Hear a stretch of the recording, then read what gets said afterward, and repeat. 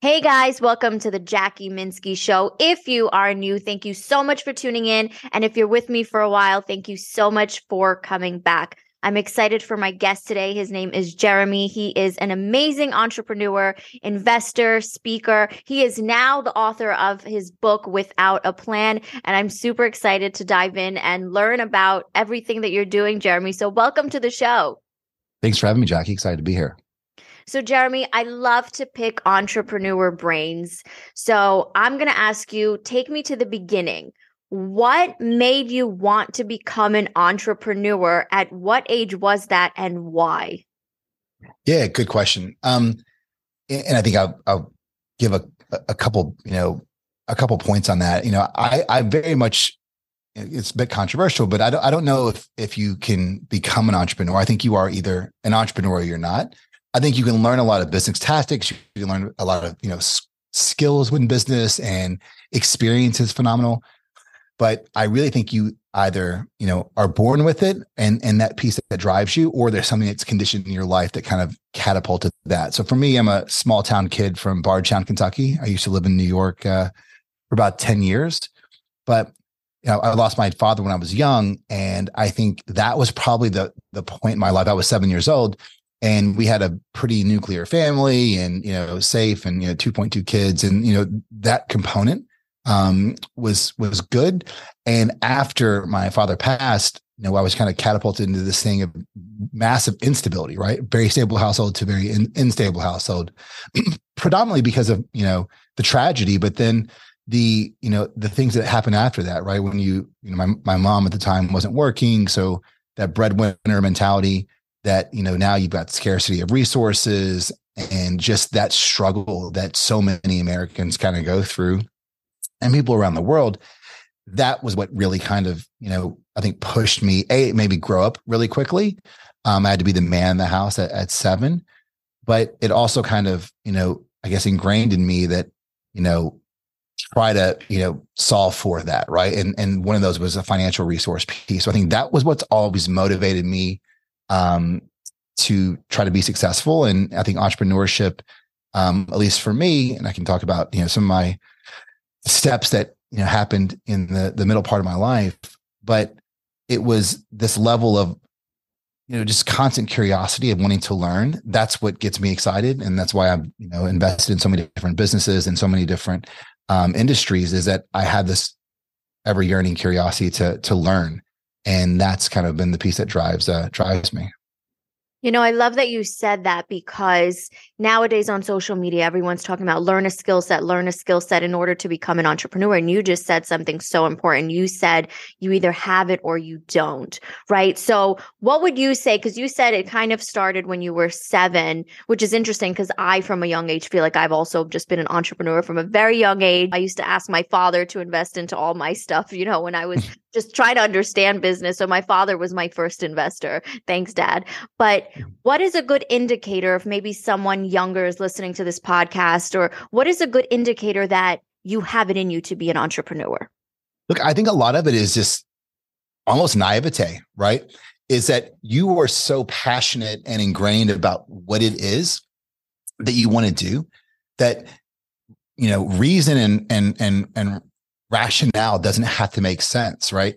Most of the ideas I have are too big, way out there. And, and the way you can tell is if you tell your friends that, hey, this is what I want to do. And the ones that tell you, you can't do that, that's crazy, that'll never work, those friends aren't entrepreneurs. The friends are like, wow, that's awesome. Have you thought about doing this, this, and this? And like, just that ever learning of like seeing what it could become, that dreamer mentality. I think that is a good indication of where you have. Now, to be successful, and, I've had Inc. 500 companies and big exits and taking companies public and private. And I've done, you've got that whole resume and CV of accomplishments. To do any of that at scale, to make really material, money, create businesses, change industries, to do any of that, it starts with a team, right? And you need that team to kind of get you there, because I don't care how smart you are. It's recognizing what you aren't good at is a superpower, right? Understanding like, hey, I'm a creative guy. I like big ideas, but I'm not always the detailed minutia guy, right? So get someone on your team that does that execution well, and you have the ideas, and you outsource that to this partner or this teammate on your company. So I think that's another piece as you're kind of going through that entrepreneur component. There's that hustler mentality where everyone just kind of hacking their way and doing it. But to really grow up and build real businesses, you need to be able to learn and appreciate what you're really good at and what you're not. And oftentimes what you're not good at, you actually don't like anyway. So it's good to offload those and bring people in that are smarter than you that can help, make your dream, more of a reality and help more people. So with that being said, I want to take you back to 20 years ago. 20 years ago, I guess now you're the managing director of Delk Enterprise, correct? Yep. So 20 years ago, I believe, is that the company you started that you only made $6,000 in your first year of business? Correct. And it was, yeah. And I lived in Chelsea at the time. So my apartment was like $6,500 a month. So it wasn't a great year. It wasn't a great year. Talk about having an entrepreneurial spirit. That's very entrepreneurial. But take me through.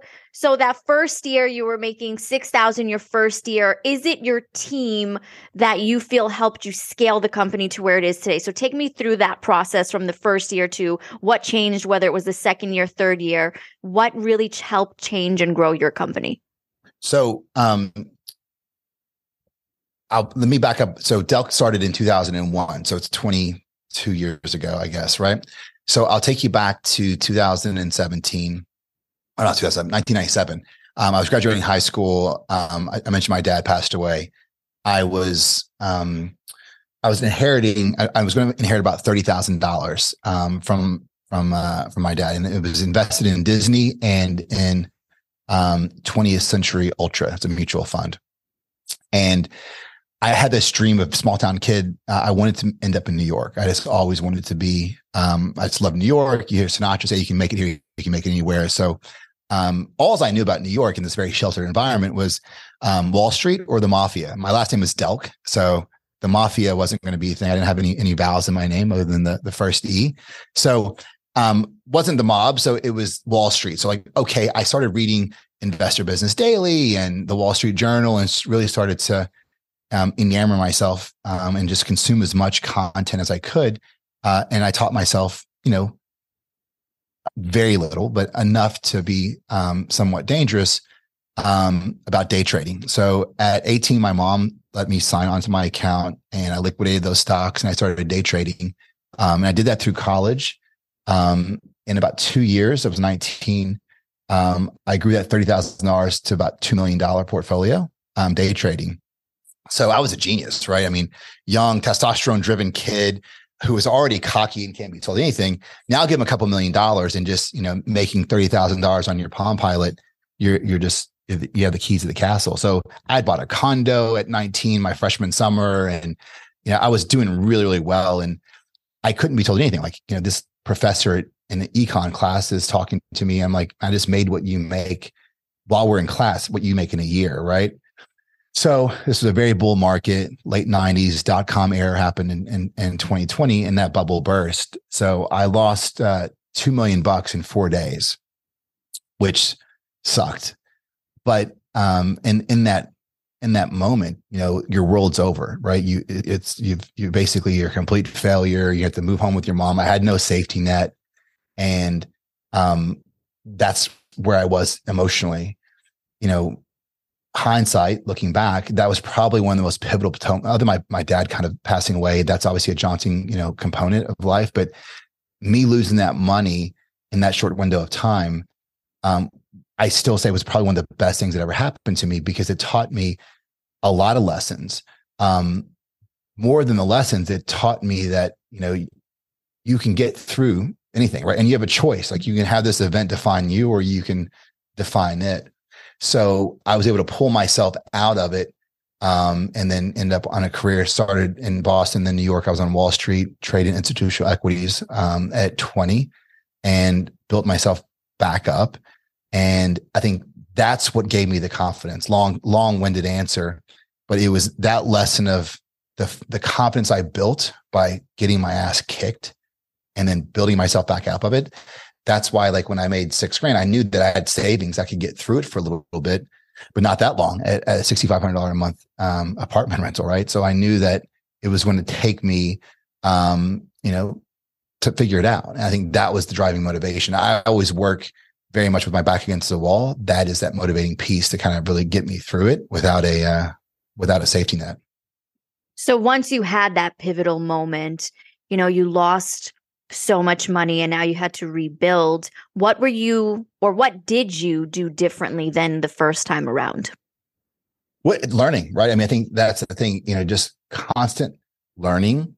Now 20 something years later, business appears like it's easy, right? To me, and like we can scale businesses really quick and we start them up and spin them up very quickly.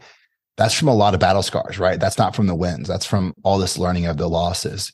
So I had to, and I was confident I had to experience those losses. And the moment you think you've got it all figured out, be wary, because something's going to happen. So I really do try to learn as much as I can, not make decisions. I want to kind of see exactly what I want to do and where I want to go, but not have it all figured out, but just constantly learn and evaluate situations of like, hey, what's the next logical step here?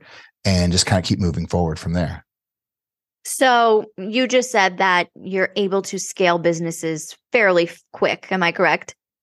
Yeah, we think so. Yeah. So with that being said, let's say there's someone listening to this episode right now that they want to scale their company, right?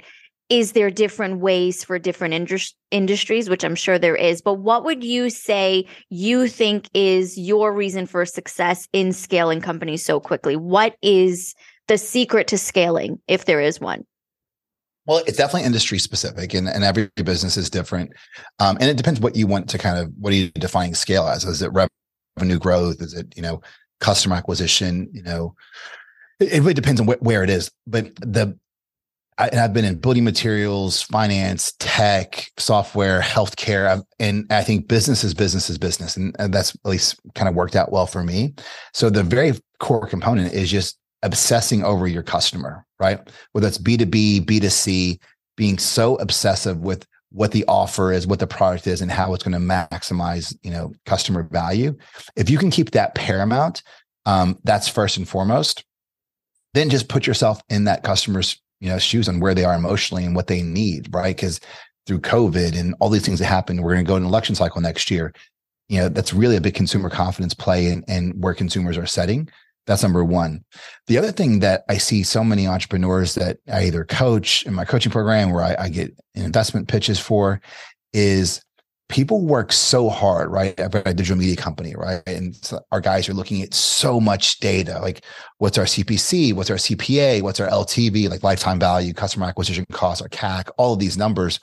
And we obsess about all of these components, flows and upsells and downsells to acquire a customer. Then it's like, okay, cool, fuck them, right? We got the customer. And like, that's the hardest piece, right? You have this customer base and you're always worried about new, that you already have someone that knows, likes, and trusts you in your sandbox. So now what about going to them? Here's a fucking idea and saying, hey, Jackie, you're a customer. You like me. What else can I do for you? How is this product? Just asking those simple questions. It built whoa, you actually care about me. You want my opinion. But then you ask enough of your customers that, and then you get those responses, they can almost tell you what the next product is, right? It's like, hey, well, I'd like to have this, or this is working really well. I really like that. Okay. Then that's how you go through. And now it's about going deeper from a wallet share perspective, as opposed to wider all the time, right? So you've got customers that are spending $299 a month with you. I guarantee there's a customer that could ascend up that value ascension ladder to go into a $599 program or $1,000 a month program, whatever that is. But just asking them and really understanding what that's one piece. And then the other is asking customers why they didn't do business with you, right? People, they didn't convert. So let's be done. Well, somehow they got into your world that you presented something, you presented an offer to them, whatever, and it just didn't convert. And you just throw them away. It's like, let's just put them into a nurture flow and email them on Klaviyo and just touch them. Why don't we just pick up the phone and have a conversation? I knew a guy that did this in the mortgage industry. increase just by calling. Say, hey, you didn't join us. You didn't take our, you didn't go with us. What can we do better? Or what was different? And the amount of information that you get data wise is phenomenal, but also you win back a lot of that business.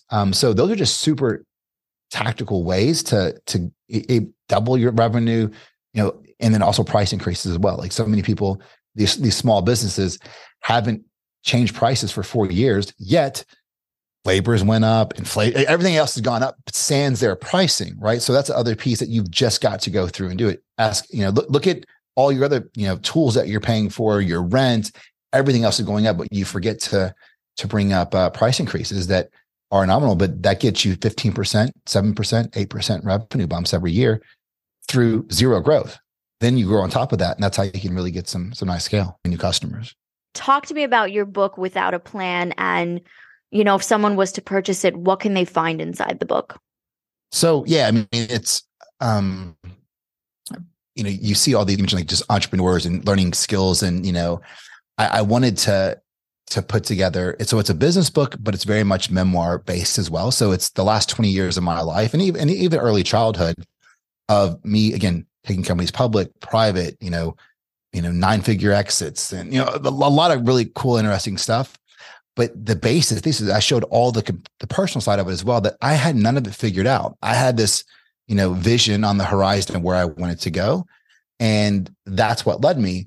But, so many entrepreneurs and so many businesses, I'm sure you've heard them like, oh, I've got this great idea. It's going to be phenomenal, Jackie, but I just haven't started. Well, why not? Like, just get started. That's an overarching component. And I think proceeding without a plan, again, it's not all lollipops and gumdrops and like, hey, just a vision board and you'll be okay. You need to have some kind of tactic, but so many people obsess over a plan that stops them from getting started. Then if they do get a plan and they do get started, they're so wired like, okay, well, I can't go left because I always plan to go right. You're almost pre-programmed to not look at the most valuable information that you have, which is the valuable information that you've learned then, as opposed to, well, you're making an assessment on the future and that was your plan. You need to really assess those paths in the road of, do you go, left or right, based on that point in time, not necessarily what you planned for. And, even the book I talk about, the building material company that, we were very successful in. I exited that company, but all these businesses are still around that I sold, and thriving. But you can also have the wrong plan, right? What if, the plan that you wanted to build your agency to 25, that was your plan. And that's what you got, Jackie. But what if that was the wrong plan, right? What if you could have 2,500, right? What if you could just have this whole other thing that you didn't even think about? But if you put that in action and just see where it goes, as opposed to like, yep, that's what I'm going to go plan for. That's probably what you'll get. But what if it could have been so much bigger, right? Failing to plan is planning to fail. Mm-hmm. That's the other piece I talk in the book, is that, the subtitle of the book is a memoir of unbound action and failing my way to success. I think that we have in society, and maybe it's in our school, like with our kids when we're growing them up, that, failure is just this bad thing. And I just disagree. I think that's where the learning happens, right? Failing is this inextricable thing in life. Like, you're going to fail, just like breathing, right? You have, like, failure is part of it. And it's the embracing of the failure as opposed to being afraid of it. That's what stops so many people, that they don't want to do it because, oh, what if I fail? Then what are my people going to think about me? As opposed to like, cool, you ran through it. I lost a couple $1,000,000. All right. Did I stop? No, I'm still here. Everyone on this podcast that's listening on your audience, they've had the worst day in their life. Everyone has. They've lost someone. They've had credit lines recon. Whatever it is, bubble burst. Like, they've had the worst day in their lives, yet they're still here. We as humans forget so much, how much resilience we have and what we're able to kind of, endure through and overcome via adversity. So the more you can get comfortable with that, like I said, I probably am successful because of losing $2 million. Maybe if I didn't do that, life would have been too easy and it would have gotten too big and I could have even, got further hurt down the track. Right. So I think you look at, what happens for you as opposed to what happens to you in life. Well, I do have a question about the failing, because I watched Shark Tank and Barbara from Shark Tank actually said this, and I'm curious your thoughts on this. because sometimes companies maybe fail in their first year or maybe their second, she said eventually, if you fail too many times, that's a sign to give up. Maybe the company's just not working. Maybe you have a bad business model or a business plan. When would you say, throw in the towel, this is not working, or you are clearly not planning correctly? Great question. So I try to because you can also have an ugly baby, right? Like your business can just suck, right? I've had businesses like that. Great idea. Everything on paper just makes sense, but ultimately the market will tell you, right? That's it. I don't care if you've got water into wine, people stop drinking wine. Like, the market will speak. It's hard to hear your baby's ugly sometimes, especially if you put your life savings in it, especially if you just went all in and like you become emotional. And now you're thinking emotionally as opposed to thinking, fiscally responsibly. So what I do is I try to plan and put on the horizon. Like, let's say it's $25,000 in 2 months, or it's going to be this or that. Right. And then put yourself a monetary, like, this is what I'm going to invest. This is what I'm going to risk. This is a time frame. And it can be small steps too. Like, hey, I'm going to build a website, or I'm going to do a focus group before I even start. I'm going to do this, and I'm going to see if Jackie and 100 people will be interested in it. And if they're not, if I get 100, then I'm definitely going to the next step. If I get 50 to 100, I'm going to maybe do, this approach. Or if it's 50 or less, I'm just going to, put it in the shelf and then revisit it. So I just think Barbara's probably right in that idea that if you've, failed a couple of times, it's probably hard to do, but it's just hard to set that it's hard to set that objectively after you've started. The better time to do it is be objective before you start. That way you're unemotional. And then when you're there, because when you're there, you're like, oh, well, I just need one more month. Right. And it's always, I just need this new prototype, or I just need this new thing. And then you start telling yourself, hard truths, or really hard lies that keeps you kind of going. So I think that's it. If you can try to make that conscious decision before, and set some level of, pass, fail, success, failure before you get started, that's an easier way to do it.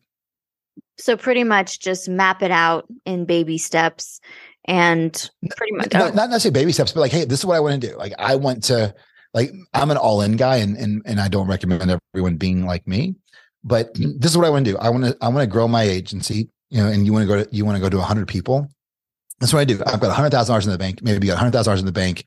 I want to put $80,000 at that risk, and I want to just throw it all in these activities. And I don't know what I'm going to just market. I'm going to spend $80,000 in marketing it in 6 months. And that's what I'm going to do. I'm committing to it. If I blow through the 80,000, I don't care, because I've committed to it.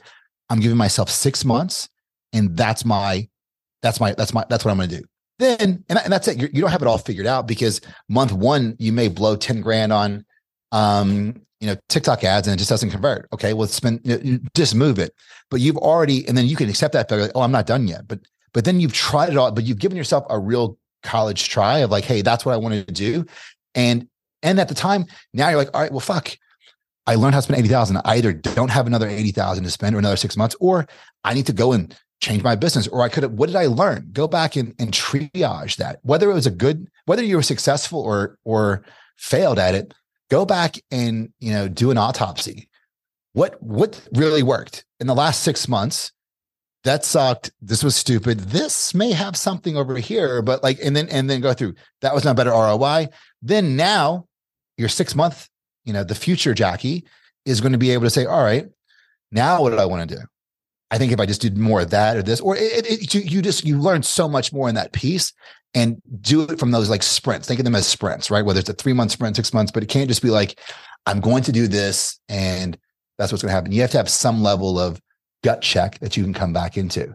But if you commit with the 80,000, you don't care if you rip up 40. It sucks. I don't want to do that now because I only have 40 left. So I'm going to be much smarter with my next 40. So it's pretty much, ultimately listen to the market, look at the market and see what's working, and do more of what's working. For you, define what the success is. Like, I want to be able to capture this many customers. This is my offer. This is what I think. Okay, great. Or maybe it's a financial goal. I want to gain these many customers because you want to make so much income. So maybe that's what you have to define. What am I solving for? And that's what I mean by defining failure or success. What does that mean for you?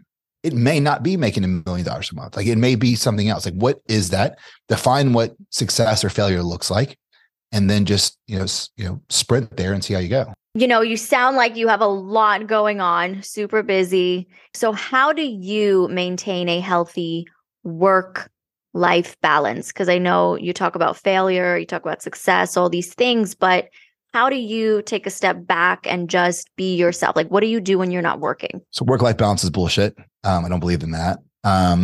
If you love what you do, you're never working, right? I mean, I love what and that sounds kind of cheesy, but I just don't believe in that, right? I think that's, how old are you, Jackie? I'm going to get slammed by the whole audiences, No, right? it's okay. I'm going to be 35. Yes. So yeah, but I think that's more of like a Gen Z millennial. I mean, I don't know if I believe in the work-life balance thing. I work hard, play hard. And I do that because, we had the Derby this weekend, and then we're in, did Formula One for a few hours in Miami. Like, that's just a cool thing. You have experiences, and I'm back at work on Monday and doing podcasts with you on Tuesday. So, I don't think work-life balance is real, but what is important for you, right? I've got 2 kids.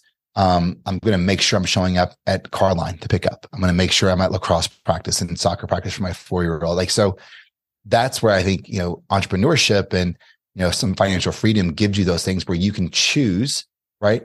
How you're spending your time and whatever, I'll help read to the kids to get them asleep, and then I'll work at night. No one's telling me to do financial models at 2 a.m. I don't have a boss, but I enjoy doing that. That's what drives me. I've got people that work with me that are depending on me.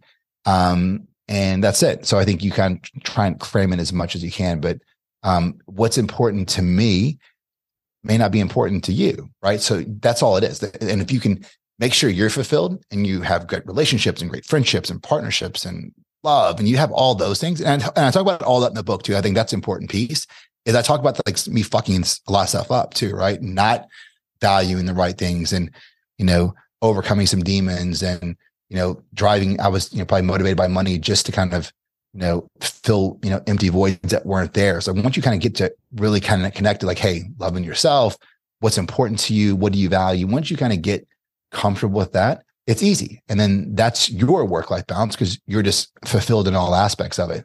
But it's different from everyone else. Yeah, I always say, take a self-assessment of all the areas of your life, your health, your relationships, your work, how you're spending your time, and really what does success mean to you? Is it freedom? Is it money? What does it look like?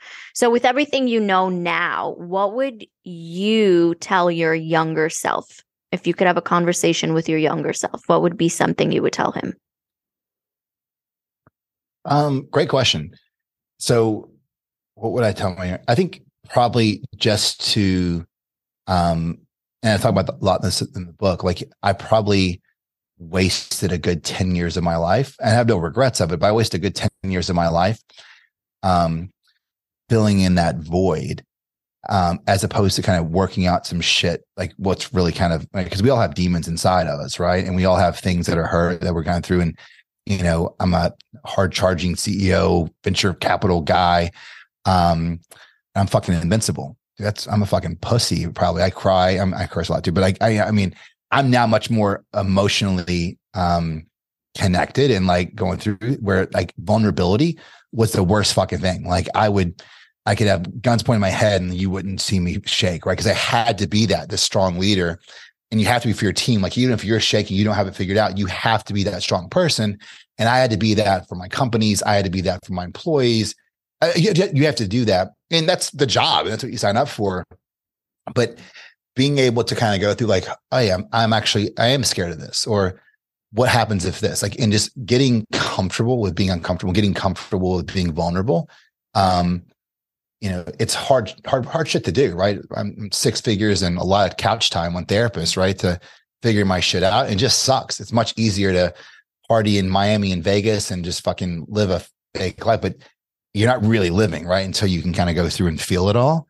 I think that's why I would do it. Just do it sooner. I'm happy that I'm and it's still, everyone's still on a journey, and you're always still kind of figuring it out. But the more you could kind of just do that, and just be real with yourself, and and ask the hard questions, look back and like, hey, why am I doing this shit? What's the motivating component? You peel back that onion. Again, it's not always pleasant, but if you can go through it, at the other side, you'll have a more fulfilled life. I'm 100% confident in that. That is true. Being vulnerable with others means you're being honest with yourself. Jeremy, where can we find you on social media? Where can we get the book?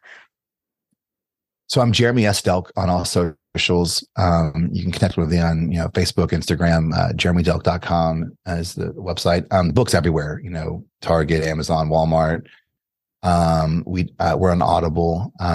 We had a really great award-winning narrator narrate the book, but we did a really cool, almost like podcast Q&A style after each chapter where they would ask so it's like a behind the scenes piece. So that's been really good. We got a ton of great feedback on that. So you can get that at Audible, Amazon, like I said, Barnes & Noble, wherever you get books.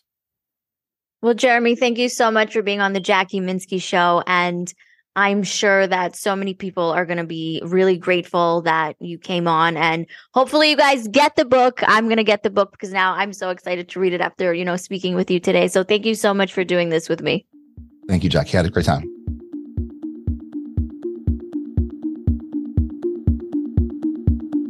Hey guys, it's Jackie Minsky. Thank you so much for listening to this episode of The Jackie Minsky Show. If you love this podcast, please subscribe, leave a rating, and a review. Be sure to tune in week after week as we are going to be interviewing some of the greatest entrepreneurs on the show in season 3. I'm looking forward to bringing you guys all the tools, tactics, and information you need to help you get from point A to point B, whether you're a startup or you've been in business for several years. Wherever you may be in your career, I'm super excited for season 3 because we're going to be helping you really change your life around. Thank you again for listening. I love you guys.